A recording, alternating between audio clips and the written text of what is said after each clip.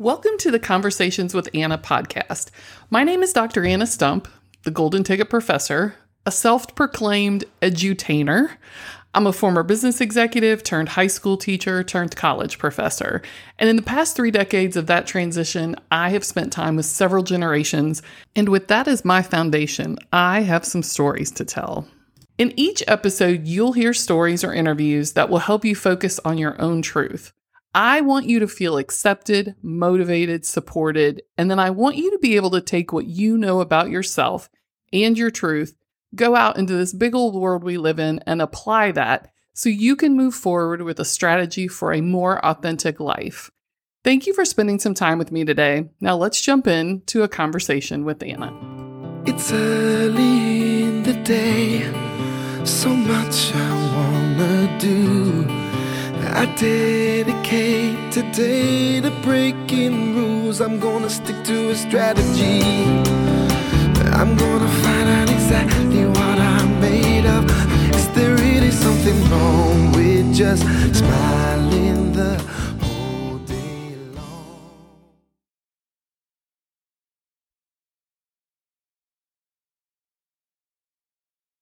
Today I have an unexpected guest. And he's one who's been mentioned several times. So I think it's great that he can be here to give his side of the story, I guess. So I'm going to let you introduce yourself simply because I've already described you several times. So Kevin Stump, why don't you tell us a little bit about yourself? Well, first of all, I don't know how I'm an unexpected guest when you sent me an invite to your podcast, but I guess unexpected for the fans of your show or the listeners, whichever word you use to call them. I have been married to Anna for 19 years now. It has been a wonderful experience being married to someone who is my best friend. So Aww. I don't know what else you'd like me to share about my history. I grew up in Louisville, Kentucky, and moved to Virginia Beach when I was 9 years old. Lived there until I was 28, and we moved to Noblesville, Indiana. So that's kind of my backstory, I guess. How much of your time in Virginia Beach and going away to college do you think shaped who you are today? Oh my gosh. My time in Virginia Beach definitely changed, not necessarily changed, but shaped who I am because of friendships that I built. That the friends that I had when I first moved there, it was like a revolving door of friends because it was a military town. And so having a friend one year and them moving because of dad's orders, and then having a best friend the next year and them getting new orders and being sent somewhere else kind of made me very conscious of who my friends were, or very guarded of who my friends were. And I think it made me maybe a challenge to be friends with. I don't know if that is the right word, but it was, I didn't let too many people get too close because I was always feeling like, well, they're close, they'll be gone before too long. And so I think that changed maybe how I made friends or interacted with people. My mom was a stay-at-home mom, and there wasn't much that I needed for her, done that, my mom didn't do or my dad didn't provide. So being away at college and having to do my own laundry and cook for myself and manage my time and all that was But you consciously went away to college, several hours. And I think I did that because I thought that was the best way to grow up. Or it wasn't that I didn't like my family. I loved my family, but I thought getting away would force me to adapt and grow, which turned out to be a great experience, but almost too great, which is why I didn't graduate the first time I went to college. So let's talk about that. Because okay. I love that story. Not to put you on the spot, but going back to. But you will. Well, no, that's your story to tell. I'm not going to tell it. Maybe when you're not on someday I will, but if it's situationally acceptable to tell your story. Maybe I'll have a return. I'll return to your podcast one day. Another podcast episode. Well, it's funny to me, like we didn't meet until we were 28. And in those sappy Right. moments of the first several years we were together, I would always, say, don't you wish we would have met when we were younger? We'd have, that whole thing. What has your answer always been to that? My answer to that is no, we didn't need to meet any earlier because we wouldn't have liked each other. We wouldn't have liked who we were. Yeah, we didn't even like ourselves. Like, there's no way we would have liked Right. each other. I can't even begin to imagine. I mean, we're pretty different people, but we were severely different when we were younger. Right. But I also think that, and you've mentioned, finding your truth and being true to yourself and liking yourself before you can like other people. And I think until I figured out, I really liked working hard and feeling a sense of accomplishment. And I know you did the same when we both worked at Walmart, that I think that gave me a sense of purpose and comfort with myself, which allowed me to kind of look outside of myself at that point. So if I had met you when I was, 26 or so, I probably wouldn't have liked you very much. You mean like I a don't think you'd have liked me whole very 2 much. years earlier? Or maybe Yeah, because until I got into kind of the management portion of that and understanding how to delegate things and how to, manage people and manage my own expectations, I don't think I would have, I don't know, been as open to someone else trying to not necessarily influence me, but talk to me about things I could work on or change or anything else. I had to figure that out for right. myself. So you returned home from college without a degree and lived with your parents and started working. And that's kind of, I think, what you alluded to a minute ago with that sense of purpose and hard work. Right. And I look back over the years of having known you, and even like before you became a teacher, I think the moments that you were the happiest or the most plugged in or the most proud or shining the brightest was when you were training or teaching people. When I started working at Walmart, I realized, I could show other people and train other people how to do things or the most efficient way or however you'd want to say that. And so I think teaching is similar. As I've said before, I decided that I wanted to work with people that were kids because I was working with adults that acted like kids. And so I decided, why not work with kids that, are supposed to act that way, not people making excuses as adults. And that started to wear on me. I think we have such a much greater tolerance and patience for them because they'll grow out of it. It's not the same with most of them will. Yeah. Most of them will grow out of it. And I really Not all of them. never thought about that until a few years ago. I got that Facebook message from somebody trying to get a hold of you who wanted you to know that, like, in 2002 or 2003, you were training this person as a brand new Walmart employee, and now he was a store manager. And he kind of attributed his whole journey and success to the way that you approached his training and had confidence in him and that kind of stuff. And I think that was a big full circle moment for me. And I'm assuming it had to be for you, but let's talk about me for a second. Like I saw a glimpse. It is Conversations with Right. Anna, It's got my name in the title, so it's more about what I think. But it was a moment where I was like, man, he really has been teaching. Like, that's his thing. And I feel that had to make you feel validated that you had really done a good career path. Absolutely. And his name was David. His last name escapes me. But he was just a hardworking kid. He was from a lower middle class family, and college wasn't an option for him. And he decided he was just gonna work really hard. And he was kind of like a sponge and just kind of took things in and worked really hard and improved. He was always asking questions that were on point and relevant to what we were talking about. And for him to reach that level was fantastic. I mean, that was my goal when I was working at Walmart. That was, hopefully it's everybody's goal, but not always. And we both live by the credo that, you train people to take your job. That's kind of the point, where a lot of people are fearful of, well, if I train them to take my job, they're going to take my job and I won't have one. Well, I'm hoping that that's not the end of the Mhm. line. When we were working at Walmart, that being a zone manager or assistant manager wasn't the goal. And so, same thing with being a teacher.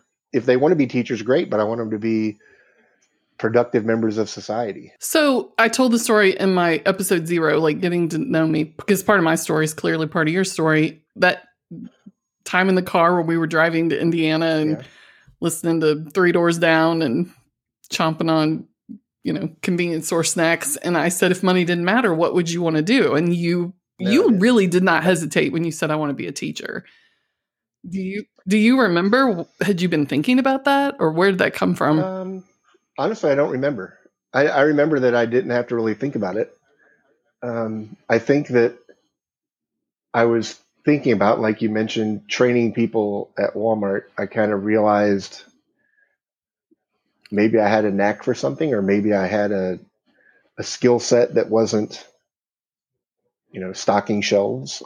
Even though I enjoyed what I did and I did it to the best of my ability, I think having that experience with training people, and it seemed that I was training people to do all sorts of different things.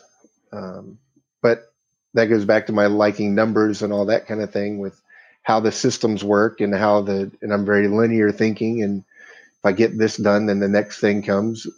You're shaking your head for some reason. I think you've mentioned my linear thinking. I know, but I think Yes.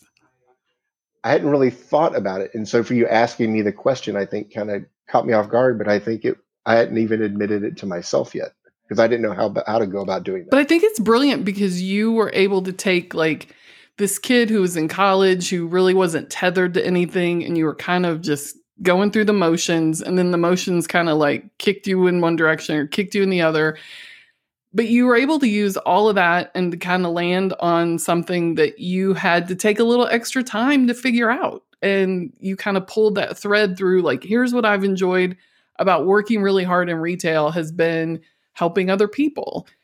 And I think like your dad has said it, your parents see it, people that know you, like you are literally in your element as a teacher. Like you are where you belong. You're, capable of a ton of things, but you're really, I think, living a real purposeful life by being in the classroom. I honestly think I have quite a few things that I could do, but I don't think anything would give me as much sense of accomplishment or kind of purpose as helping people and understanding 165 different individuals and how none of them are the same, and I have to interact with each one on an individual basis, but yet have a collective goal and understand the differences among them, but still motivate. So I think if I didn't have my previous experience with Walmart, or struggling in college, or not being a great student in high school, ABC, hey, that was the top 3, that's good. And I tell my kids all the time that I wasn't a straight A student. It took me a while to figure out, and it wasn't until I was 30 years old when you and I started paying for my college that I realized I need to put my time and effort and my best effort. My thing I tell my kids all the time is, good enough's no longer good enough. I need your best effort, and I try to live by that. Okay, so let's go back to this little backstory. I came into your little office yesterday. You were grading essays, and I said to you, I am editing this podcast. I had one of my friends on as a guest, and I said, I have said the word literally so many times that I am literally going back and taking it out. And you nodded, and what did you say? I said you say right a lot too. You did. And then you followed that up. And I said, yeah, I know. I said, I do remember. I say that quite a bit because I'm missing that nonverbal of having someone to talk to. So I still say it to replace the fact that I can't see anybody's like reaction to things. And what did you say as noticing that? Oh, yeah. Well, that was in your episode 0. I was going to keep little hash marks on like how many times you said it. And then I decided that I didn't want to do that. But I thought about it. Okay, but then here's the thing is coming. And because I even stopped you right there and I said, you know what? You should just be a guest on the podcast because what was about to happen were something from a previous episode and then something from another previous episode. Yeah. So you gave yourself an introduction. Right. I have referred to you on this podcast as the nicest person I know. You are by far the nicest person. Okay. You are extremely positive, supportive, and you are very conflict averse. I would agree with that. All in agreement, yes. Okay. So you say to me, oh, I noticed how bad you said right, and I almost kept track of it, but yet you knew what was going to come next after you admitted that to me. What was I going to say to you? Why didn't I tell you? Right. So I'm going to ask you now. Well, it was your first attempt, for one.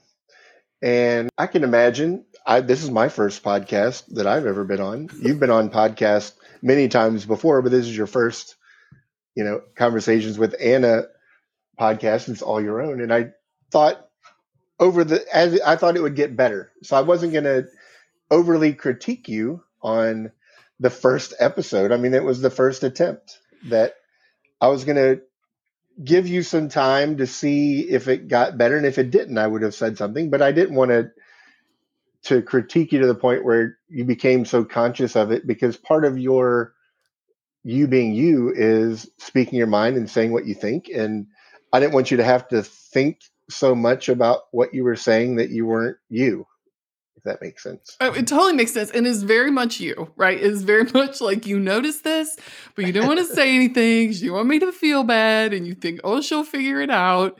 And I don't know, maybe by episode 20, if she's still saying it every 3 words. Okay, so I wouldn't have waited that long. Here's the fun thing, though, right? Like, you come from this family where I'm assuming, and I make generalizations, so correct me if I'm wrong, but I'm thinking maybe it's your entire upbringing, your family dynamic. Maybe it's the thing with the friends, but for some reason, conflict is just not comfortable for you. And not even like, I'm not even talking about drama or real like aggressive conflict, but just any kind of disagreement doesn't sit well with you. Is that true? Yeah. And I don't like people to be upset, and I like them to, be happy and not to cause them to be upset. So sometimes, I guess in my mind, I think drawing attention to something that has gone wrong or whatever would make the person feel worse about it. And sometimes it's better if we just ignored it for a little bit, maybe it'll get better. Which again, you are the nicest person I know in that regard. Yeah. Yeah, but I would say that's kind of been a constant in my life, I would say. That I don't like confronting many people about anything. Right. No, confrontation, right. No, I get it. Right. Yeah, that is not. Yeah, I got 4 or 5 emojis I want to throw up right there. But you've been in my family long enough to know we will line up in front of one another to tell each other what they've done wrong or what we perceive as wrong or what we think might be. Like, we are very open like that. And even if we don't want to tell you, we'll call another family member and we'll tell them, and then they can call and tell you. Like, we just want to make sure you know. And we say that's coming from a good place, from our heart, but really we want to get our point across and get our opinion across. So knowing the two of us and how differently we have always kind of sat in that, let's talk about the first few years we were together in terms of conversation, conflict. Apologies was the podcast I mentioned you several times on.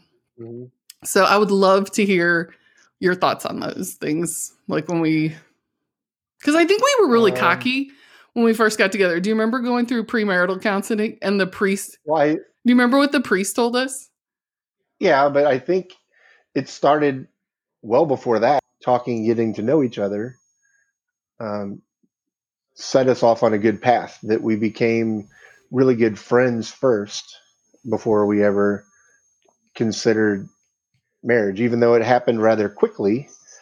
I think we learned more about each other in those few months than a lot of people do in years of dating, because of the amount of time that we got to spend just talking with each other. Well, and then I moved, And so we had to just talk right, on the phone. right. And so when we did our marital counseling, I really wish we still had that thing. I know. Whoever we had to give that to still irritates me. But the fact Same. that we took that quiz, marital quiz or whatever, pre-Canaan class or whatever it was, or that was your, No, that was whatever it it. was. Yeah.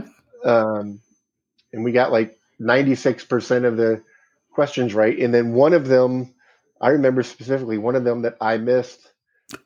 I answered it. It was your fault. I answered it the way that you should have honestly answered it, but you didn't want to answer it honestly, so you lied on your answer. That is that is true. I can't true. remember the exact question, but you answered it. Out of the you're two going to cut that part out. No, you're going to edit that out. I'm not going to edit it out because of the two of us sitting here, who would approach that quiz with every question and think about how the other person would answer it before they would answer it with their own truth? Me, that's what I'm saying. And that's why when you answered it incorrectly, because I answered it the way that you should have answered it, not the way that you did answer it. But anyway, we only missed like 2 you're not bitter. Oh my gosh. 20 years later. 20 years later. And we still blew this old priest's mind because he never had two people score to be as compatible, which I think we laughed about all the way home, right? Because we get home and we're like, we already knew that. Well, I don't know. I think that's what I said. I think we got super cocky because I think we thought, look at us, we're so perfect together. And then we would have a disagreement or we'd have a bad day or something would go wrong. And that's when all the veneer and all the shine would kind of come off of this bauble. It's like, we had some real work to do. And we still work at it. But we were two different people, just personality wise. But I think we complemented each other well, but I don't think sometimes we understood how to interact. Right. I think we knew how to be ourselves at that point, but I don't think we always knew how the other one would react to something. Well, and so let me give you my little thought process of the first few years we were together. I come from a very vocal, loud family, very open about conflict and opinions and negative. We just don't have a lot of filtering. At least some of us don't. My mom's a people pleaser, but other than that, everybody's just kind of out for themselves. And I'd always been very volatile and very loud and very opinionated and very rebellious in friendships or relationships or whatever it might be. Like I kind of just stood my ground. And previous relationships, I was kind of an aggressive, I guess, just to get my point across. And I started to, and I think this was a lot of those years I moved around by myself and had some time to do some self-reflection. And then there was 90s Oprah, who I credit with a lot of this self-discovery. But I realized I didn't want a marriage like that. Like, I don't want a loud marriage. I don't want to have to yell to get my point across. I don't want to have the marriage my parents had. Like, I don't want to have anything I've ever seen before. And that I knew the way I process information or the way that I I vent. And then the way that I would kind of like throw out what was wrong with me, there would always be like a lot of icky blame and just examples and bringing up the past. Like, it was so toxic. When I look back, like, it was super toxic. But I think one thing that was good is that I'd had enough time to kind of deal with that before I met you, that I was very aware of the fact that I could not come at you that way. We would never have made it. Right? Right. So I went in the complete opposite direction. When things were wrong with me, what would I do? Not tell me what was wrong. I would completely shut down. You would become conflict averse. Well, I would just... Well, you knew I was conflict averse. So I think you, instead of in some ways saying, here's what's bothering me or whatever, I think you thought, if I don't tell him anything, then he'll be happy because I'm not causing a conflict that he wants to avoid anyway, which made me more conscious of, I know something's wrong, but I didn't know how to go about asking you without pestering you, or without, I Right. don't know if pestering is the right word, but you know, the communication gap was absent Yeah. between the No, two of us the at first. communication gap wasn't absent. The communication gap was huge in those moments, right? Yeah. Yeah. So I would kind of shut down. And I think in my deep recesses of my subconscious, I was waiting for you to ask me what was wrong so I could tell you. Right. But then you Right. would immediately pick up on it because if I'm quiet, there's probably cause for concern. And Yeah. I wasn't ready to tell you then because I didn't know how to say it where it wouldn't hurt your feelings. And also, when I hand you something big like that, how do you, Have to fix it. yeah, you have to fix it. Like you don't, That's you my don't job. even want to like get to the root of where the rot is coming from or anything else. You just want to dig out the infection and like cover it up with medication and move on. Like those Yeah. were not good sides for us to be on back then. Correct. Unfortunately, this was not a common everyday occurrence. Like we did not have a ton of Right. conflict, but when we did, we really had to work on that. Absolutely. Yeah. I think I had to understand, I had to start looking for and recognizing clues when something was starting to, instead of waiting for it to get big enough to be something, that I started recognizing clues. The conversation could be body language, could be whatever. And I had to kind of become more aware of that. And I think you started to understand that, giving me a little bit of information, or I think one of the best things we ever said to each other, it was a long, long time ago, was that once we've decided something is done, or once we've talked about it or settled something, that it's done. And if we have something to say, at that moment, then we need to say it. And if we don't bring up stuff from 3, 4, 5 years ago, we have to be done with it then. And like you've always talked about, peeling the scab or ripping the scab off, that it might get ugly for a short period of time, but then once that period of time is over, we moved on, and we don't dredge up things, because if we had something to say, we should say it in that moment, not 2 years later or 6 months later or whatever. And I think that has helped. That started as somewhat of a pattern with me because of my ability to constantly communicate and both of our desires to teach and use examples, that we were pulling things from past behavior and then it would make the other person feel like they hadn't moved past that, right? Like that was really heavy for us sometimes. I would bring up something from 2 or 3 years ago and I could just see the devastation on your face because you had always thought like, I thought I fixed that. Or to your point Right. earlier, like she's still hurt by that and I don't know what to do. And I thought I think we came to that a few years into our marriage. Like that, you're right. That was huge for us to be like, okay, when this is done, it's done. And we can't bring this up again. So I think that was a very good way for us to meet in the middle on some things. I think I had to really temper my sarcasm and my quick I wanted to say quick wit, but I don't even think you could call that wit sometimes. I'm just mean. No, it wasn't mean, but it was just your communication style is not, you're not a sugarcoater. You're not here's what I think, and we need to, face these things head on. It's not, let me give you 1,400 clues about something. It's here's what it is. Right. And I think, but we also realized that our marriage wasn't a scorecard. It wasn't like, oh, well, you did these 4 things. Now that I've finally done 4 things, like, it's not about getting even. It's about being a partner and growing and developing. It's not, a game to win.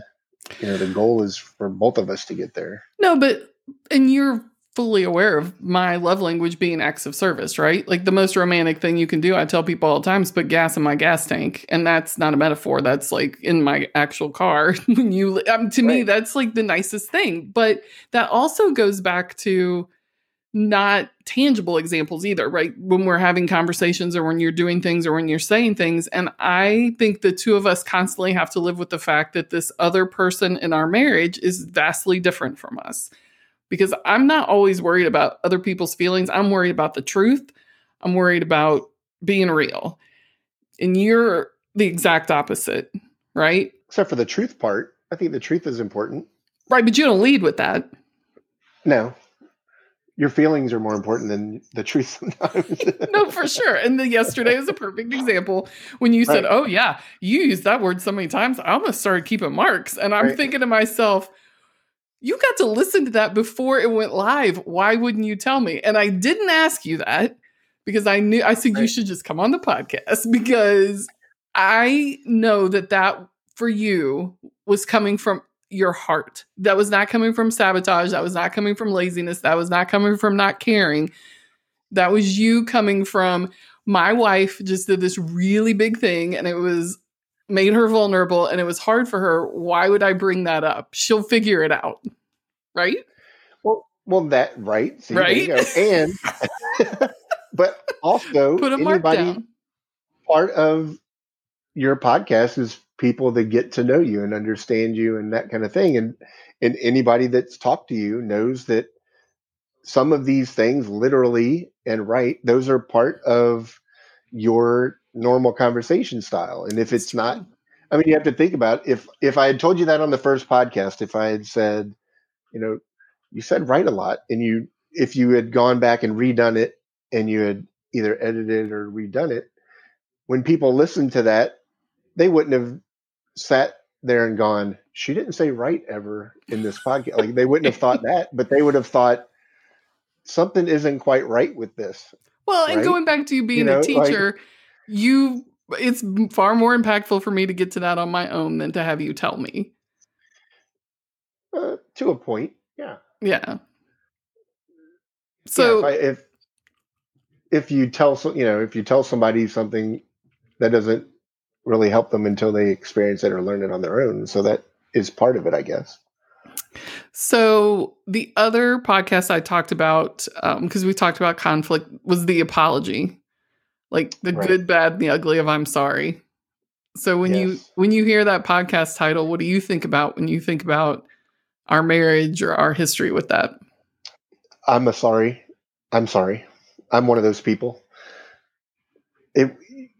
I wasn't named in the podcast, specifically as like you were. Well, I mean, but as specifically as in like, this is the only reason that I'm mentioning this. You're talking about people in general, and I understand that I'm one of those people. You're an example, yeah. The podcast is not about you, right? Carly Simon. Right. That's what I mean. It's all about me. Right. That's what I meant by you didn't name. Like it wasn't like, let me tell you about my husband who says I'm sorry all the like it. I was an example of it.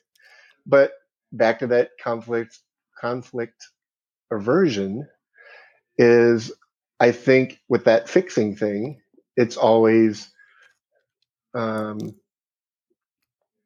something happens, it's kind of instead of saying like, how can I help or what can I do? I just say, I'm sorry but I don't always say the rest of it. Like people always say when you're giving an apology, like if you did something bad, the 3 parts of the apology is saying you're sorry, explain what you did, and then tell me you won't do it again.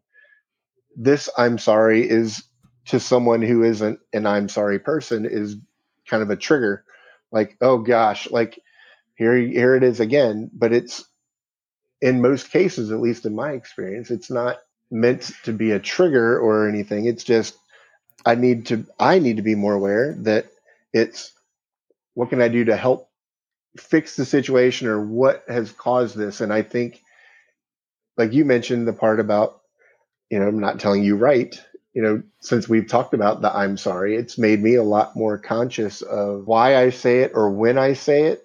And if I say it, what follows it, or if I could say something else besides it, because I think some people use that kind of as a crutch. So so we've done this for like maybe the last 4 or 5 years. Okay. Don't you think? We've been working on that, both of us, because yeah. And so what has that still a work in progress? Oh, for sure. It's a work in progress. It's a work in progress. How I interpreted. Yeah. Like that's why I did a whole podcast on it. It's always going to be a work in progress. But here's the thing, that you're this conflict avert person. You are a nice person. So the I'm sorry just comes out, right? Like you're just constantly sorry for things. But you're also a very deliberate person. Like you always think about things, and you're like you said, I'm linear, I'm logical, and you're very deliberate. Like that's why I was shocked when I said, "Do you want to listen to these two podcasts that I'm referring to, the conflict and the apology and all these other things, because you want to process this before you come on the show?" And you're like, "No," which was a shock to me because I thought, "Oh, he's flying blind. Like this is crazy talk for him." But like, how does that all resolve itself with that being such like a quick response to something when you're usually a very deliberate person?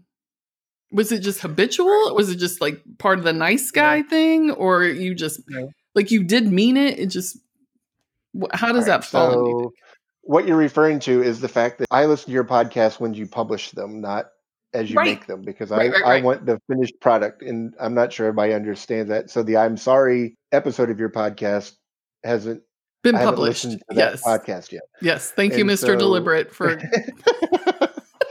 studying. No, you're right. You're right. It's important to know. The reason that I didn't want to listen to it first is because I wanted my reaction or my discussion or my answers or dialogue to be genuine. I didn't want to be like, ooh, if this comes up, here's what I'm going to say, or if that comes up, here's what I'm going to say. And I'm very deliberate with many things, but I think your podcast, and I think what people are going to learn about you, is your podcast is a unique, genuine thing. It's not going to be a, rehearsed or scripted thing. It's going to be a organic thing. And I was afraid that if I listened to the previous unpublished podcast before we had this conversation, that I would maybe be defensive, or, having not heard it, I don't know exactly what and all you discussing it, but I didn't want to be on guard, or I didn't want to be, like making a rebuttal. I didn't want it to feel like I was defending myself. I just wanted it to be an honest conversation. And then once you publish it, I'll go back and listen to it. And then I'll be like, oh, I didn't need to mention this, or I could have mentioned that. But that was kind of why I didn't.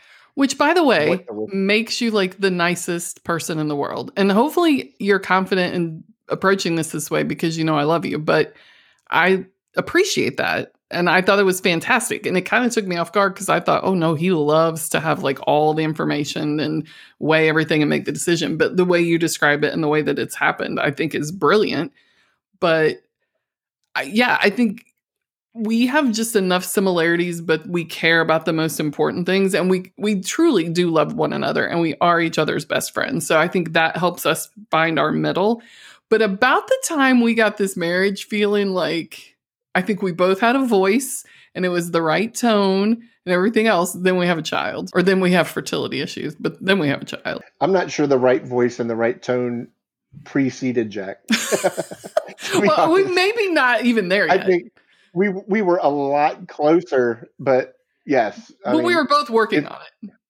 Right. But if that had, that's still a work in progress. Yeah, if that had happened, holy cow. I'm not putting check boxes in any of these things, but we would be well ahead of ourselves if that was 14 years ago, if we had figured that out. No, for sure. And it's something we constantly work on. Right. Okay, so here is my question. If you were to meet a stranger on the street. Oh, wait a minute. Is this why I didn't listen to the previous podcast? No. Okay. No, this is not a trap. I'm interested in this. But if someone were to walk up you on the street and be like, what is it like being married to Anna? Like, what do you tell people? That's a good question. I thought so. I might actually use Jack's explanation that Jack used however long ago, which was, it's exactly what you think it is. Who did he use that with the other day? He used that one of my the other day. Students. No, it was a college student. They said, what is it like having her for a mom? And he looked right at him and said, it's exactly the way you think it is. And I thought, ooh, that could go a lot of different directions, but I'm going to take that as a compliment. If I had to describe you, do they know you or they don't know you at all? No, maybe they've just heard, I don't know. What difference does it make? I would say, extremely driven in both personal and professionally. I would say very caring, very honest, and very loving and opinionated. And that's kind of that would be kind of like how I would describe you, in that you don't have a mean bone in your body, but some people take that in such a way because they're not ready for your delivery. It's not you're not saying things or doing things to hurt people. You're making them aware of something that maybe they're either hiding or unaware of. And it's like holding a mirror up to them, and they don't like that very much. So, well, it's like a people really sarcastic person who thinks they're funny holding a mirror up to them, because my delivery sometimes leaves a lot to be desired, but maybe, but if you look at the message, maybe not the delivery method, if you look at the message, it's meant to bring awareness and as you mentioned, truth to the conversation. It's not meant to be hateful or hurtful. And it's not something that you just drop on someone and run away from. It's something that you bring up to them and would love to talk to them about or converse with them about, because maybe, there's things that you don't know about them or they don't know about you. But some people immediately get defensive, or, she's mean or she's hateful, but they don't know the meaning cause of behind what it, you're right? saying. Yeah. And so I think there are people that think that you're mean, but it's because I think those people that think that you're mean are people that maybe they don't know themselves well enough, or don't want to admit certain things to themselves. Because you don't pull punches, and you're very straightforward and honest with people. And that goes back to me, where, you're not afraid of hurting someone's feelings if it's for their own good, or if it's to make them better. Not that you are intending to hurt their feelings, but that's not at the top of your thought process. Yeah, It's that's a good point. this is to make that person better, not, ooh, they might not like this message. And so I think that So has a part of it. is that what you were looking for in a wife someday when you were younger, do you think? This driven, outspoken... I don't know, to be honest. I'm not sure I knew you were as straightforward initially. I knew you were as driven as I thought. Our drive to be successful and our determination, I thought, was very, very similar. I thought we were both extremely driven in what we did, and we wanted to be the best at whatever it was when we met. And I think that was kind of maybe the initial attraction was, holy cow, this person is as driven and hardworking as I am. So then you're like, she's got a lot of drive and she's got a good work ethic and she understands, she's motivated and she's going to get that. But man, she's got a mouth on her. Did you ever think about that? There were times, but like yesterday? No, I'm kidding. Well, it was interesting in that, I don't know, with you, I felt more comfortable because I remember numerous times where, especially professionally, I thought that I kind of gave as good as I got. So I didn't think that you were necessarily too direct, because when, we had disagreements professionally, I thought maybe I felt more comfortable professionally than I even did personally, not with our interaction, but just with myself, that if you, when we were at the store or whatever, and you either doubted something or questioned something that I did, I was very quick, I think, to defend what I thought needed to happen, or why I did something. I wasn't as concerned about my own personal appearance or my own personal things. So I think professionally, when you would be direct with me, I was direct right back with you. Oh, agree. And so, but as you started that line, I thought, okay, well, honestly, if you saw me in retail management, manage a store of 600 people with the tension and stress of that was at my worst, more than likely on most days, because it was just real high pressure. You could certainly handle me like out to dinner or later in life, right? Like that probably had to help a lot, I guess.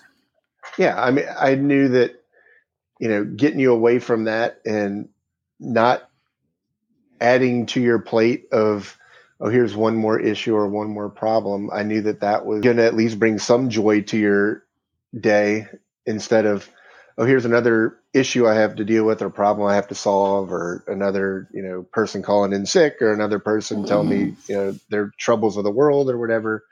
And that if, we had dinner or whatever, watched a movie or whatever, it was kind of like, okay, I can just sit here and not have to worry about those things. I think that was helpful.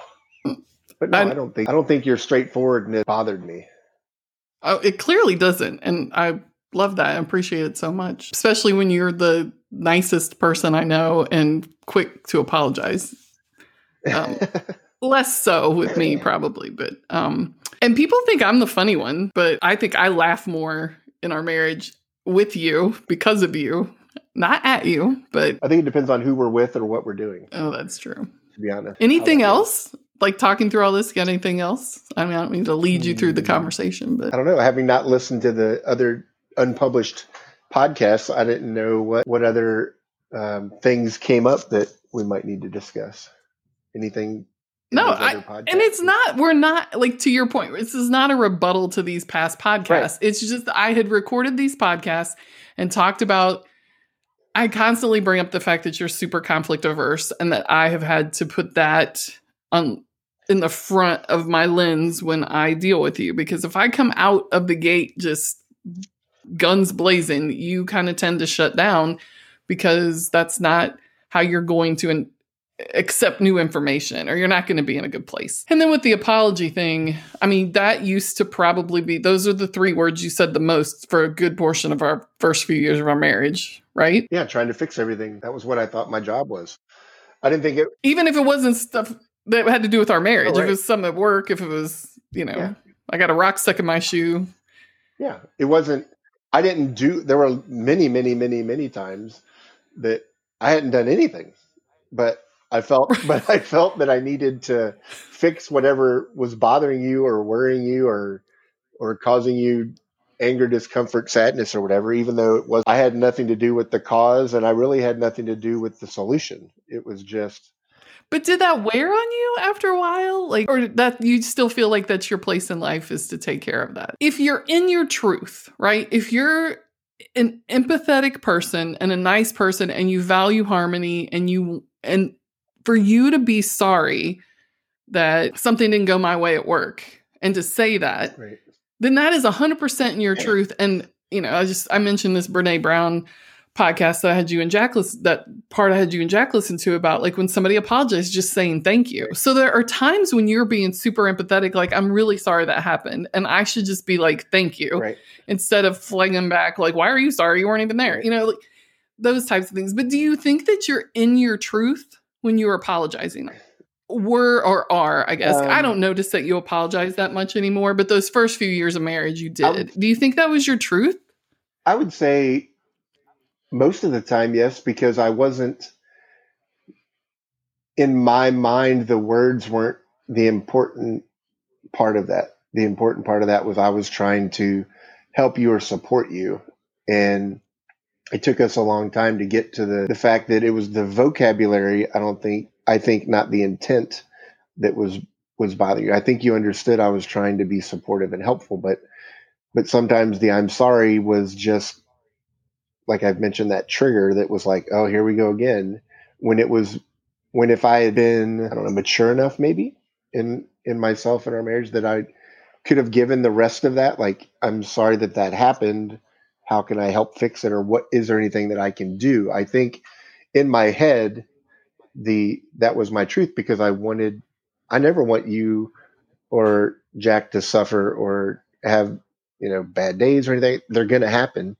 And so I think part of my truth is what I can do to help you recover from those or lessen them or not have them be as big of a thing. Yeah. So the terminology, I think, is probably not accurate, if that makes sense, because I'm not really sorry. But in some ways it is. But it is, because I'm sorry that you feel that way or that happened. But I'm also, my past behavior with that, and that I didn't even think about until just recently, is robbing you a little bit of that by kind of making a big deal out of it, or not appreciating the fact that had I taken a moment outside of myself to say, oh, he's apologizing because he doesn't want me to hurt, or he doesn't want me to have this frustration.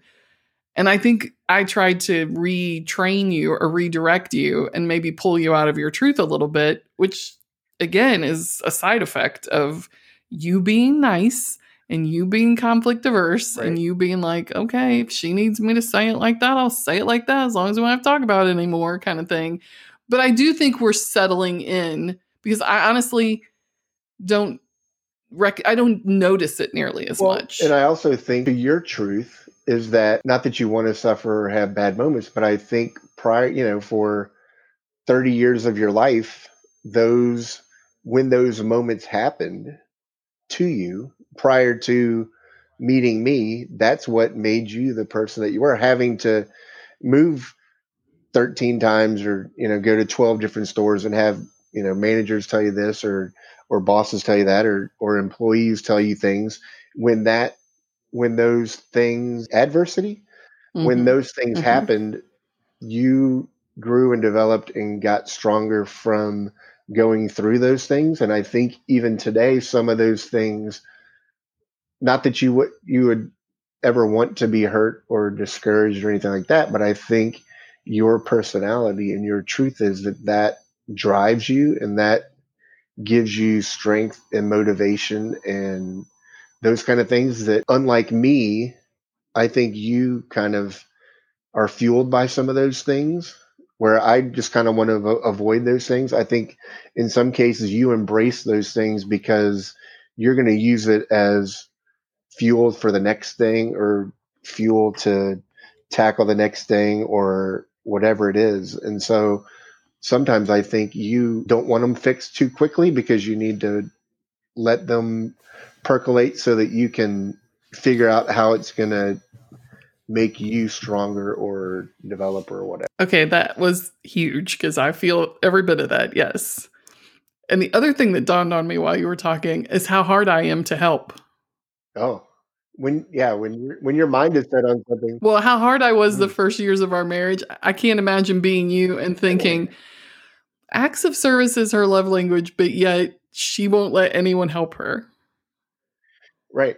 Oh, well, even, cooking dinner. There's times where if I ask you, you won't let me help. If I physically go in the kitchen and like grab things and say, how can I help? Then you'll let me. But if I say, can I, you'll say no.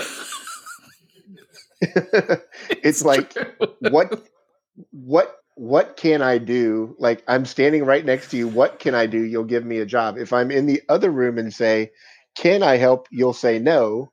But and sometimes I think in my head, I'm sure I could be doing something, but she would just as soon say no, which that's a whole nother thing. But a whole nother podcast episode, isn't it? Yeah, that would be a whole nother podcast. You are really a saint. I can't even express enough, because just sitting here listening to you, I think, wow. And I hope that you feel like you've been true to yourself, or you're a better version of yourself, or I haven't pulled you too far out of your truth, because I'm a force, like you said. No, I think I'm a better version of myself, but I still think I have my own identity and my own voice. It's just sometimes my voice sounds different, I think. Yeah. I don't know if that's the right way I think it's a brilliant way to say it. All right. Anything else? This has been fun. It has been fun. Are you glad you did it? I am. Maybe you'll have me back on sometime when something else comes up that I'm somewhat knowledgeable about, besides my own truth and I'm sorry. But I'm telling you, the I'm sorry's is part of your truth. Oh, absolutely. The way that you and I have dealt with apologies in this relationship has been a real experience for both of us. It's been a real journey. The way we're handling with our son, like, I think every day we're learning new ways. A whole nother podcast episode is going through our fertility issues and how you handled that, and kind of how we came about coming out of the other side of that. Yeah, that fertility thing, if we bring that up, the I'm sorry plays a big part of that. Big part of that. That story. Yes. Yeah. And I think that's a really important story to tell. And it's definitely on my list of podcast episode ideas because it was a lot. Yeah, So, I agree. Well, thank you for coming on. Well, you are welcome. I look forward to listening to the other ones that I haven't listened to yet. Well, they're not ready yet. I know. But I'm glad you made that disclaimer because it did sound like that I had put out things and you hadn't taken notice. You made it sound like I was, non-participant. I can promise you this. I know in my heart who my biggest fan and my best friend is without a doubt. So I certainly just assumed everyone else knew that, but I'm glad you set that straight. Well, me too. All right. Well, thanks for coming in all the way from the room next door. Yeah, you're welcome. I was glad to do it. All right. I love you. All right. I love you too. Bye. Bye. Okay, what a super trooper to come on his wife's podcast. But it was super interesting for me to listen to that because I think I've gotten very comfortable with the fact that I did marry the nicest person and that I am a lot, right? That Enneagram 8, that communicator. When I look at my self-assessments and my self-awareness, I have to manage myself differently to be in a relationship with somebody like Kevin and vice versa. And it's easy to lose yourself. It's easy to resent the other person if there's not an open line of communication, especially with someone who doesn't like open lines of communication necessarily. I think the one thing that has stuck out to me that I have really processed since the day we recorded this episode together is the thing about the compatibility quiz or assessment that we took during our premarital counseling. It is super evident to me, and I don't think Kevin even realized it, how he even approached that with as much empathy and niceness and things he would never let a student do, right? Like, you don't answer questions on an assessment to match somebody else or to get a certain outcome. Like, you have to be honest. But he honestly, his truth is just being the best he can be for me. And I don't know if that's altogether healthy, but I do know what's healthy is the fact that I recognize that and I can sense that. Just like in that story, I listened to that and thought, okay, there's a moment. And I think knowing that you have two people who love one another and are best friends and really they understand the other person, that's where you start with all of this. So hopefully this would be really good modeling for you to have certain conversations or even maybe interview or pass some questions back and forth with one another with your significant other or people that you value in your life. So hopefully this was helpful and it wasn't just me being like, oh, look, I have a podcast. Let's talk to my husband, because that certainly wasn't what I was going for. So I hope that came through. But thank you for listening to this conversation with Anna and her husband.